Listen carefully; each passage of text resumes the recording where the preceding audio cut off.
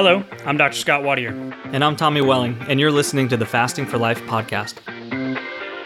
This podcast is about using fasting as a tool to regain your health, achieve ultimate wellness, and live the life you truly deserve. Each episode is a short conversation on a single topic with immediate actionable steps.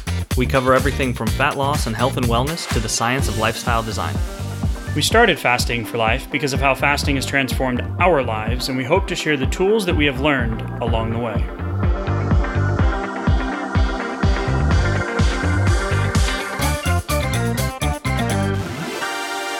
Hey everyone, welcome to the Fasting for Life podcast. My name is Dr. Scott Wattier, and I'm here, as always, I'm a good friend and colleague, Tommy Welling. Good afternoon to you, sir. Hey, Scott, how are you? Doing fantastic, my friend. Excited for today's conversation. We are going to be diving into the Journal of Insulin Resistance, and we're going to talk about sodium, aka salt, and we're going to blow up some of the myths that we have learned or we have dispelled over the last few years of adopting a fasting lifestyle. So be prepared to talk salt and all things salt. As always, we want to give you some actionable things that you can do from today's conversation. And there's going to be some really cool connection points and as ahas as we hope we can distill them down through today's convo. So if you're new to the podcast, thank you for joining us and thank you for giving us a shot and making us part of your fasting journey. Head back if you want to learn more about our story and how fasting has transformed our lives. You can hear more about Tommy and I and why we do what we do week in and week out. If you're a long-term listener, thank you for tuning in again. If you feel so inclined, please give us a shout out. We love the 5-star review kind as we continue to put out episodes each and every week. Now, Tommy, salt. If I go and ask my dad, my mom, and their friends what they think about salt, what do you think their number one thing is going to be? Bad for blood pressure. Exactly. I have to watch my salt intake. And now some of my dad is an ex-diabetic, but friends and family, that generation, lot of diabetes, pre-diabetes, etc., which typically starts years before with metabolic syndrome, which is elevated blood pressure, abnormal labs, cholesterol, triglycerides, etc. So yeah, the number one thing they're going to say is, oh yeah, I got to watch my salt intake, or, swelling of the legs, or my doc said I got to, the blood pressure meds I'm on, etc. And honestly, that couldn't be farther from the truth now that we know what we know. So this first study came out of the Journal of Insulin Resistance, and it is a review of 23 clinical trials. Wow. So that's a lot, okay? 23 clinical trials. And one of the authors of this study is Dr. James D. I am not going to attempt his last name, but he also wrote the book called The Salt Fix. And it is jam-packed with research links and kind of an overview. If you've ever read Dr. Jason Fung, who is where we were exposed to fasting and the art of fasting and how powerful fasting could be. Yeah. The Diabetes Code, the Obesity Code, the Complete Guide to Fasting. This book, The Salt Fix, is much like that. It's an easy read, but it breaks down the fact that low salt diets worsen markers of insulin and glucose issues. So if you've been listening to us for a while, we always make sure that we speak from a place of decreasing insulin resistance, and decreasing the potential for disease processes that are related to all of these things, as well as, what we feel the easiest way to do that is adopting a fasting lifestyle. Sure. So when you talk about a book like The Salt Fix, and we start talking about those things that we hear all the time, like salt is going to lead to higher blood pressure, it's leading to fluid retention, swelling in my ankles, like you mentioned, that means there is definitely some cognitive dissonance that can be there. And so we have to know that what we're going to be talking about, the evidence is clear, much like the heart healthy, low fat, back from the 70s and 80s, and trying to burn fat by eating low fat, and how that wrecked a lot of the trajectory of a lot of our waistlines and our blood metrics over the past few decades. the same thing could be said about demonizing salt, right? 100%. So it's now starting to be more well known. This was published in March of 2023. So Wow. this is like right out the gates, right? So let's frame it out, beginning with the end in mind. What you just mentioned was that salt was bad. Reduce the salt.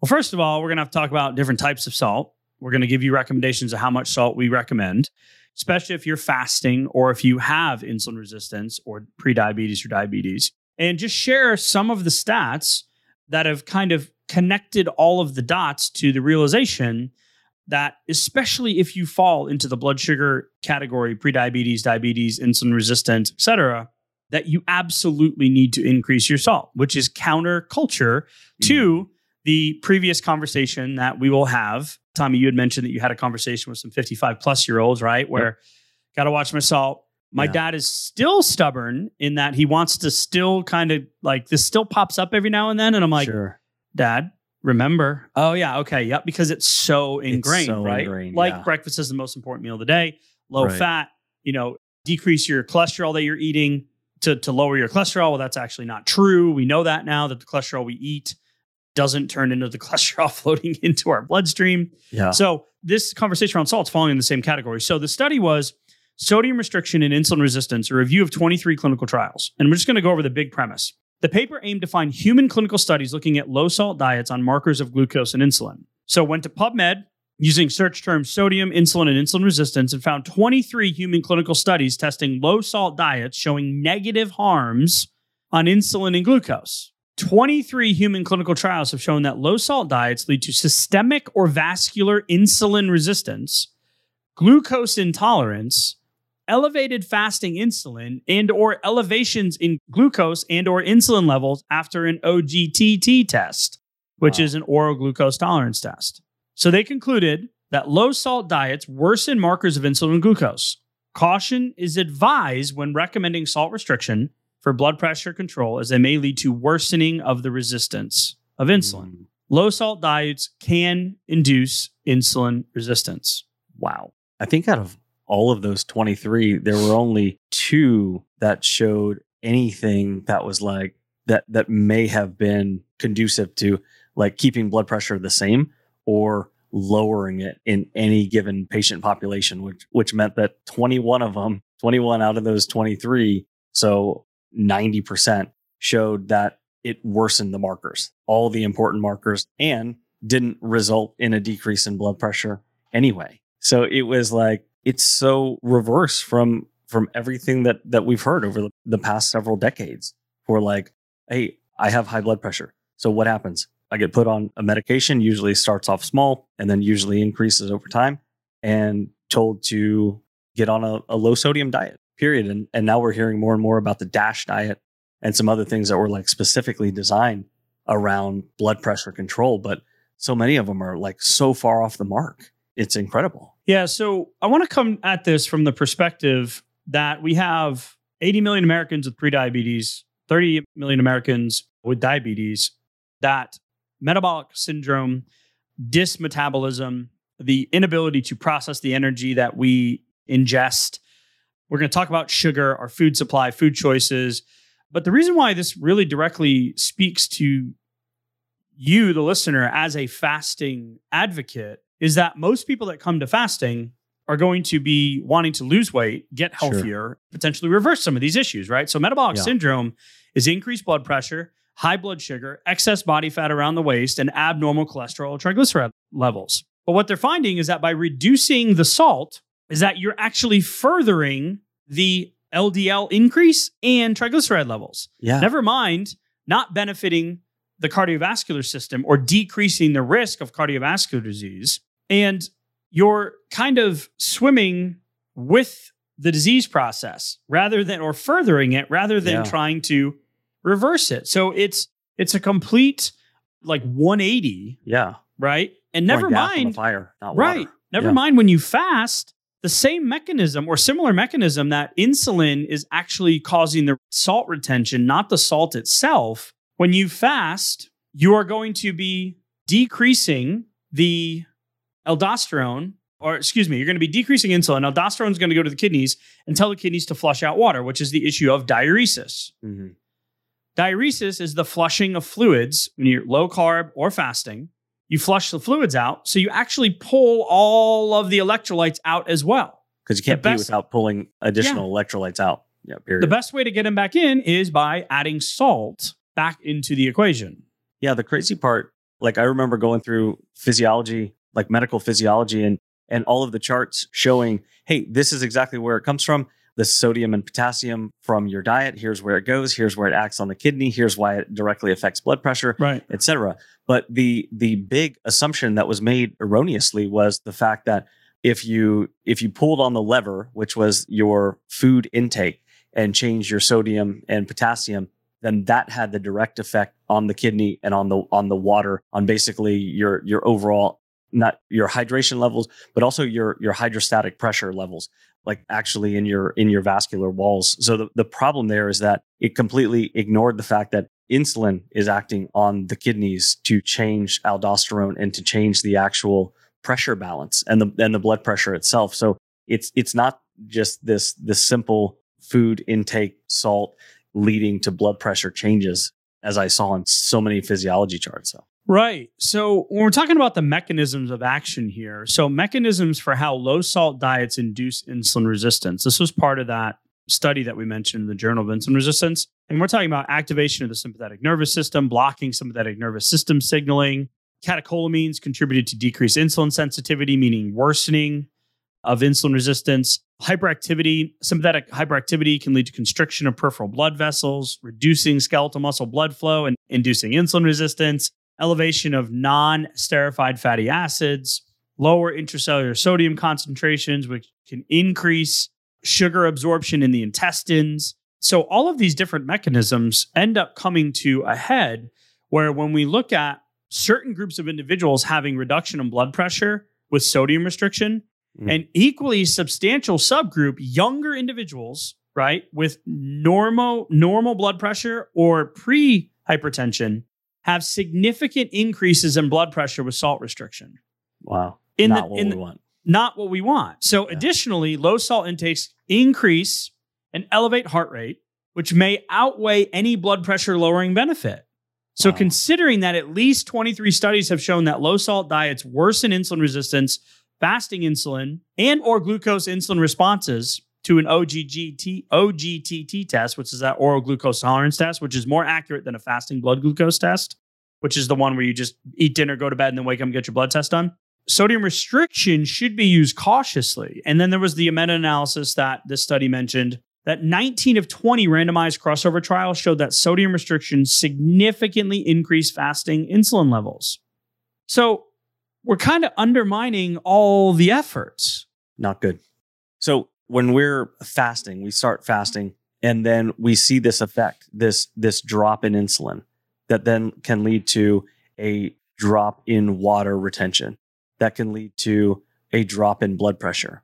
Good or bad, if my blood pressure was elevated, then that can drop it. And so that would be a good thing, unless I was taking blood pressure lowering medications, right? That could kind of throw a wrench in things, but it can also make me feel different as well. But the cool thing is, the encouraging part to start with is lower blood pressure in general is going to be an improvement, especially if I have weight to lose. You know, most of us have room for improvement on our blood pressure, right? 100%. So when we're looking at why the blood pressure comes down, the main takeaway there is that the blood pressure is decreasing due to the fact that insulin is lowering. So fasting. A good thing. Very good thing. Yes. Yeah. Fasting lowers insulin.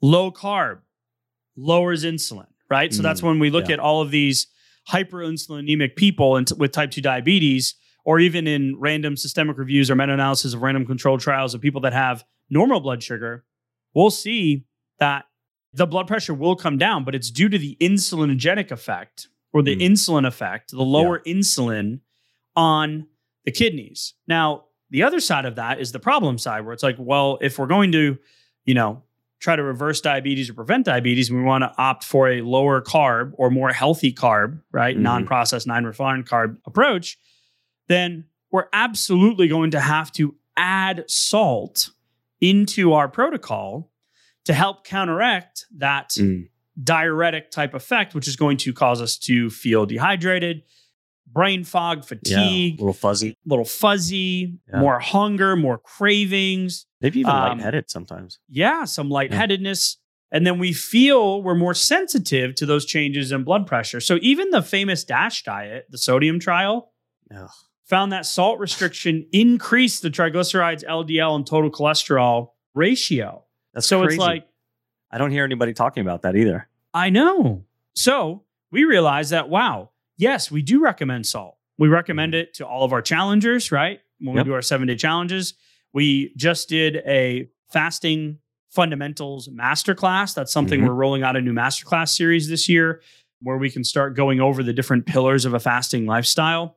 And one of the 3 or 4 main pillars of that fundamentals masterclass was how to hydrate properly. It's not more water. It's you need to add in salt to help balance all those things out. And never mind, it can also help with that transition from sugar burner into fat burner when you're going from glucose to ketone production. Absolutely. And the crazy part is that when you go from having at least 3 eating opportunities in a day, but some of us may have had 4 or 5 or 6 eating opportunities if you count up all the snacks and things like that. Going from that, that's a fairly consistent salt intake all throughout the day. And then go from that to now I set my first 16 or 18 hour timer, or now I just did an OMAD and I have 1 opportunity maybe, or 2 opportunities to bring in salt. So not only do we have insulin coming down and our salt levels are going down, but our opportunities are going down as well. So it can feel like a lot, especially in the very beginning before we have a chance to kind of adapt to this change in salt intake frequency. So we did an episode recently, episode 174, and there was a research article in there that was the mainstay of that episode.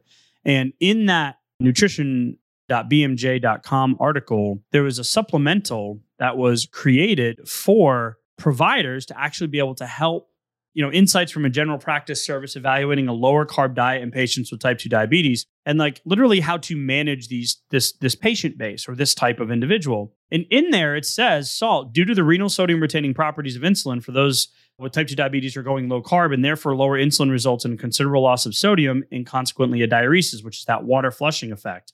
Right. It says in here, patients may well need to increase salt intake, particularly in the first few weeks.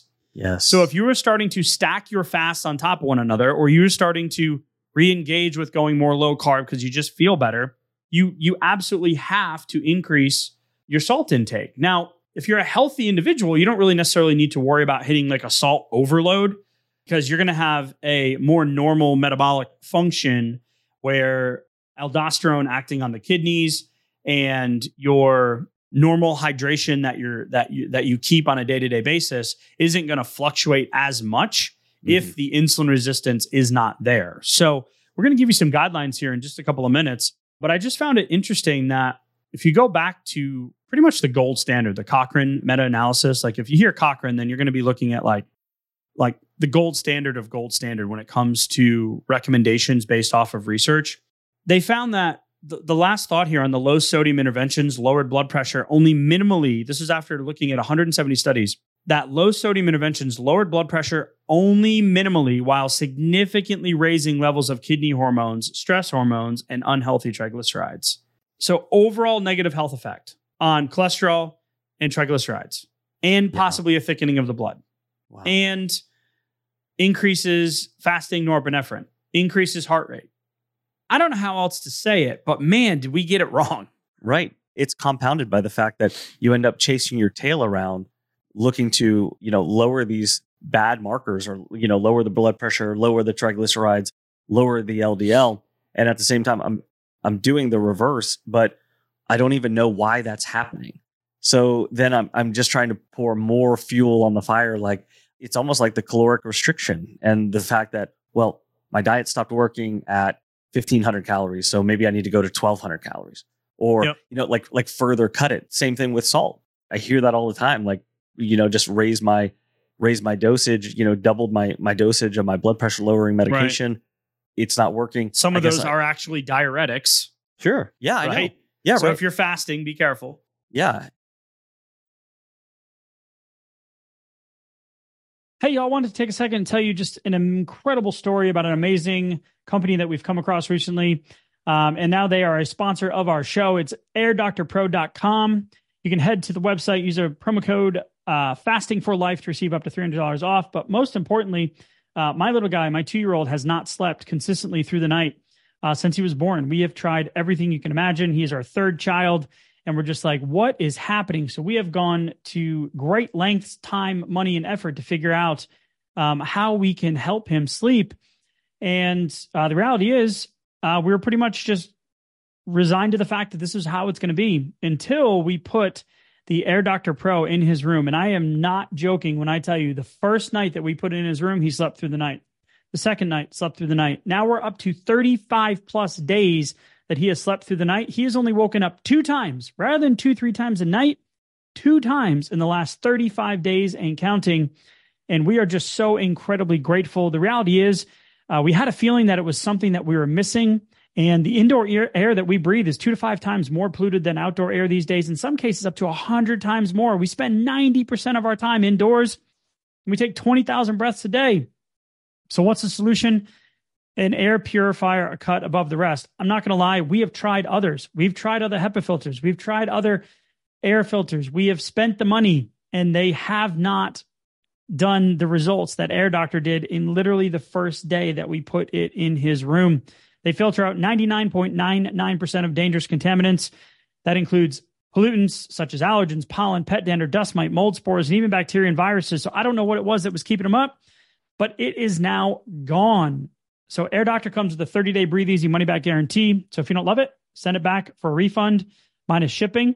Head to airdoctorpro.com. Use promo code fasting for life to receive up to $300 off air purifiers. An exclusive listener offer for you as well. You'll receive a free 3-year warranty on any unit, which is an additional $84 value. That's exclusive to you, the podcast listener, now hearing this in real time. Lock this special offer by going to airdoctorpro.com and use promo code fasting for life. You guys know that we are very particular with who we partner with. And if it wasn't for this incredible company and the incredible results that we've seen, I would not be encouraging you to head to the website and take advantage of the Fasting for Life promo code. So if you support our sponsors, you are ultimately supporting us. We are grateful for you listening in. And now back to today's episode. So further cutting salt is not the answer. That's probably going to lead to worsening effects. It's crazy. Right. So let's shift to the what are we going to do about it side. But let's talk first about sugar and salt. So salt first. So when we're talking about table salt, right? Like Morton's table salt, it's typically mined inland, heated to extreme temperatures. There's usually some added chemicals. They add in potassium and sodium iodide for iodized salt. They add in colors and dextroses and sodium bicarbonates and all this other stuff. So when we look at the fact of like, okay, is that really what our body needs? No, it's more of like a modified salt than it is a true salt. So when we talk about salts, we want to make sure that we're being really particular about the type of salt we're using and the type of salt we're recommending. So Celtic sea salts, Redmond salt, and or Himalayan salt are all great sources. And what's the big difference between them? Well, one of them is Celtic, Himalayan, and Redmond's, all on that side of the aisle. All of those have all of the trace minerals and electrolytes that we need to balance our hydration normally, to allow the kidney to function normally. All of the stuff gets flushed out, right? As we are fasting, as we are going low carb, as we are on blood pressure lowering medications or diuretics, right? We're losing that hydration. So all of the trace minerals, the magnesiums, the potassiums, everything down to the borons and the seleniums, right, are in these. Think of them almost like a multivitamin or a therapeutic salt rather than just a table salt. So that's the type of salt we're going to recommend that you increase when you start adding in or playing around with your individualized salt, daily kind of salt requirement. I know what works for me now, but I've been doing this for a long time, right? Sure. Yeah, it takes a while. Also, this is another shout out to eating nutritiously when you do break your fast, rather than, well, I'm craving it, and can I just, continue to eat whatever I want whenever I break my fast because I'm fasting. I'm going to encourage you, making good, healthy, nutritious choices when you do go to break your fast is only going to help. It's going to help, balance the blood pressure and reduce the cravings and accelerate your fasting results if you're looking to burn through some old fat stores, because better, more nutritious health choices means I'm bringing in more of those, full broad spectrum electrolytes that I need. And, like proper salt hydration is really, really, really going to help. So continue to lean into good habits when you do go to break your fast too. Yeah. So just to summarize the differences in salts, right? So when we're looking at, table salt, it's composed mainly of sodium chloride with some of those things I mentioned, anti-caking agents, additives, some added things as well. Yeah. But very small amounts of minerals. The other salts, the Himalayan, the sea salts, the Celtic sea salts, and the Redmond salts, they have all of those trace minerals already in there. So that's the main difference between the two. One thing I wanted to mention about sugar is this came out of the Salt Fix by Dr. James D. He mentions, with research links to all of these, that there are 22 ways sugar causes salt depletion. So I'm not going to list all of them, but there's 22 ways here where, and this speaks to your making better food choices or better decisions with our nutrition opportunities when we're fasting, because we, like you said, we do have less of them. Yeah. Make them count. Yeah. Sugar pretty much causes salt wasting, salt depletion. We're talking about changes in the gut with candida, to an allergic response, to autoimmune thyroiditis, to Hashimoto's, to hypothyroidism, to salt depletion, sweat changes, reabsorption changes. So we really want to make sure that when we say the recommendation that we have for you is to increase your optimum sodium intake, the healthy salts, to 3 to 6 grams per day. We also want to make sure that we're focusing on the other side of things, which is, hey, we've got fasting and low carb, right, that are going to decrease insulin and decrease aldosterone to help flush out, right? The water leaves, all the electrolytes leave. But then we have sugar, which also causes 22 ways it causes salt depletion.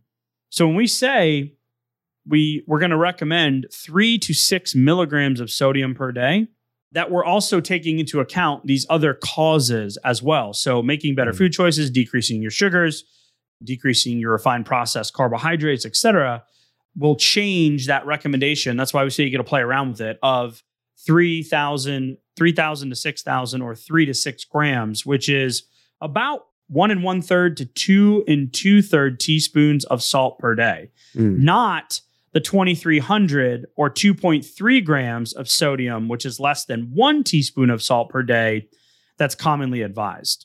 I say all that just to say that we're going to have to play around with this, but making sure that we know that that sugar content also plays a big role in that salt depletion problem. Dropping the sugar deliberately, but then increasing or prioritizing, I should say, the salt. I mean, that's where we kind of flip the scale, flip the balance, kind of on its head. But that's where we start to see, better and better results, for our overall markers and for our fasting journey as well. Yep, 100%. Couple things just to mention is if you have hyperaldosteronism, Cushing's disease, disorder of the pituitary, or Little syndrome, which is an inherited form of high blood pressure that causes excess reabsorption of sodium, those are issues. Those are situations where you would not just want to follow the recommendations of increasing your salt intake. Make sure that you talk to your doc, because those are issues. Those are places where you would not want to be increasing your sodium, just to make sure that we say that on the front end. A few other things I want to mention, just in terms of the fact that our bodies might need more salt. We mentioned overconsumption of sugar that can cause salt wasting, hypothyroidism, adrenal insufficiency, congestive heart failure can also lead to hyponatremia or low blood sodium. Medications, like we mentioned, diuretics, right? So blood pressure medications and diuretics, antidepressants, antipsychotics, and even some, this is like catch-22 stuff, diabetes drugs, energy drinks, teas, caffeinated beverages. So I always love when I say this, and I don't know if we've ever said this on the pod, but add a little salt to your coffee. Yeah. When I Yeah. used to do bulletproof coffees, I would do salted butter rather than just Mhm. regular. The other thing is exercise. The more strenuous your Yep. exercise is, your sweat is also going to be a bit salty too. So Yep. you do lose some more excess salt, whenever you're working out. So keeping that in mind too, especially if you're 100%. fasted.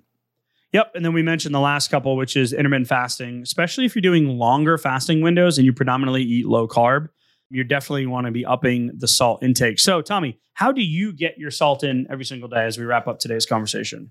I start off with a couple of things. I like the discipline of putting some salt, about a gram or so, with like my water before I actually intake any coffee, just because that's like a good subconscious reminder. Like fasting and my fasting lifestyle is very important to me, and so it's one of the first votes that I place for myself, like right there in the morning. I'll usually try to get most of my salt in by around 2:00 in the afternoon, because after that it's a little random.